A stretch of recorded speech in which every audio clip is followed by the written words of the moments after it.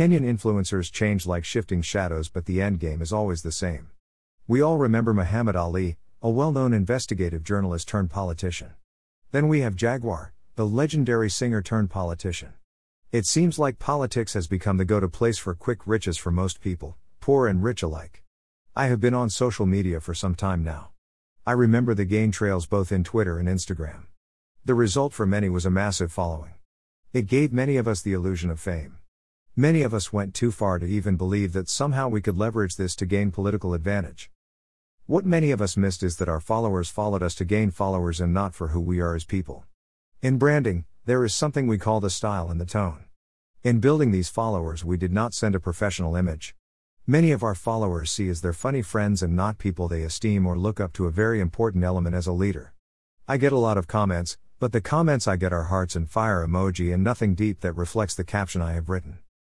We cannot blame ourselves. If there is one thing that Kenyan politics has taught us, it is the fact that it attracts jokers. The kind that will pass a bill without reading it. The kind that bestows loyalty to a person rather than the constituents. The type that follows order without question, more like a soldier. We have leaders that embody everything we do not want our kids to be: loud, overhyped and cold. A cohort that cares too much about their interest and too little about the future of the country.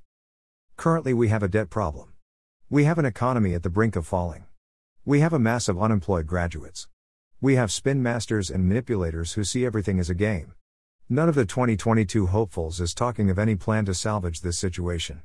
All we see in news is backbiting, tribal alliances and attention-seeking acts in the name of activism.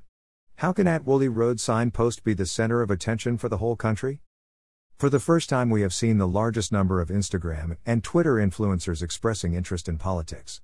It is either young people are fed and tired of the backwardness we have seen in our government, or the economy is genuinely tough for many Kenyans that many are seeing politics as an escape route. Entertainers should stick to entertainment. Comedians should stick to comedy. We still have a long way to go as far as our entertainment and comedy is concerned. We need to upgrade our politics. We cannot afford to have noisemakers and sycophants representing us. We need a rare blend of influence, smarts and policy in our politicians. People who will ran and compete on plans and ideas and not on tribes and manipulations. We should be hosting town hall meetings so that we can get rid of fools from parliament. We need representatives who can defend the interest of the country both here and abroad. We need leaders who are bold enough to put the interests of the citizens first, way beyond deep state interests. To my Instagram and Twitter influencers, stop seeking fame to join politics.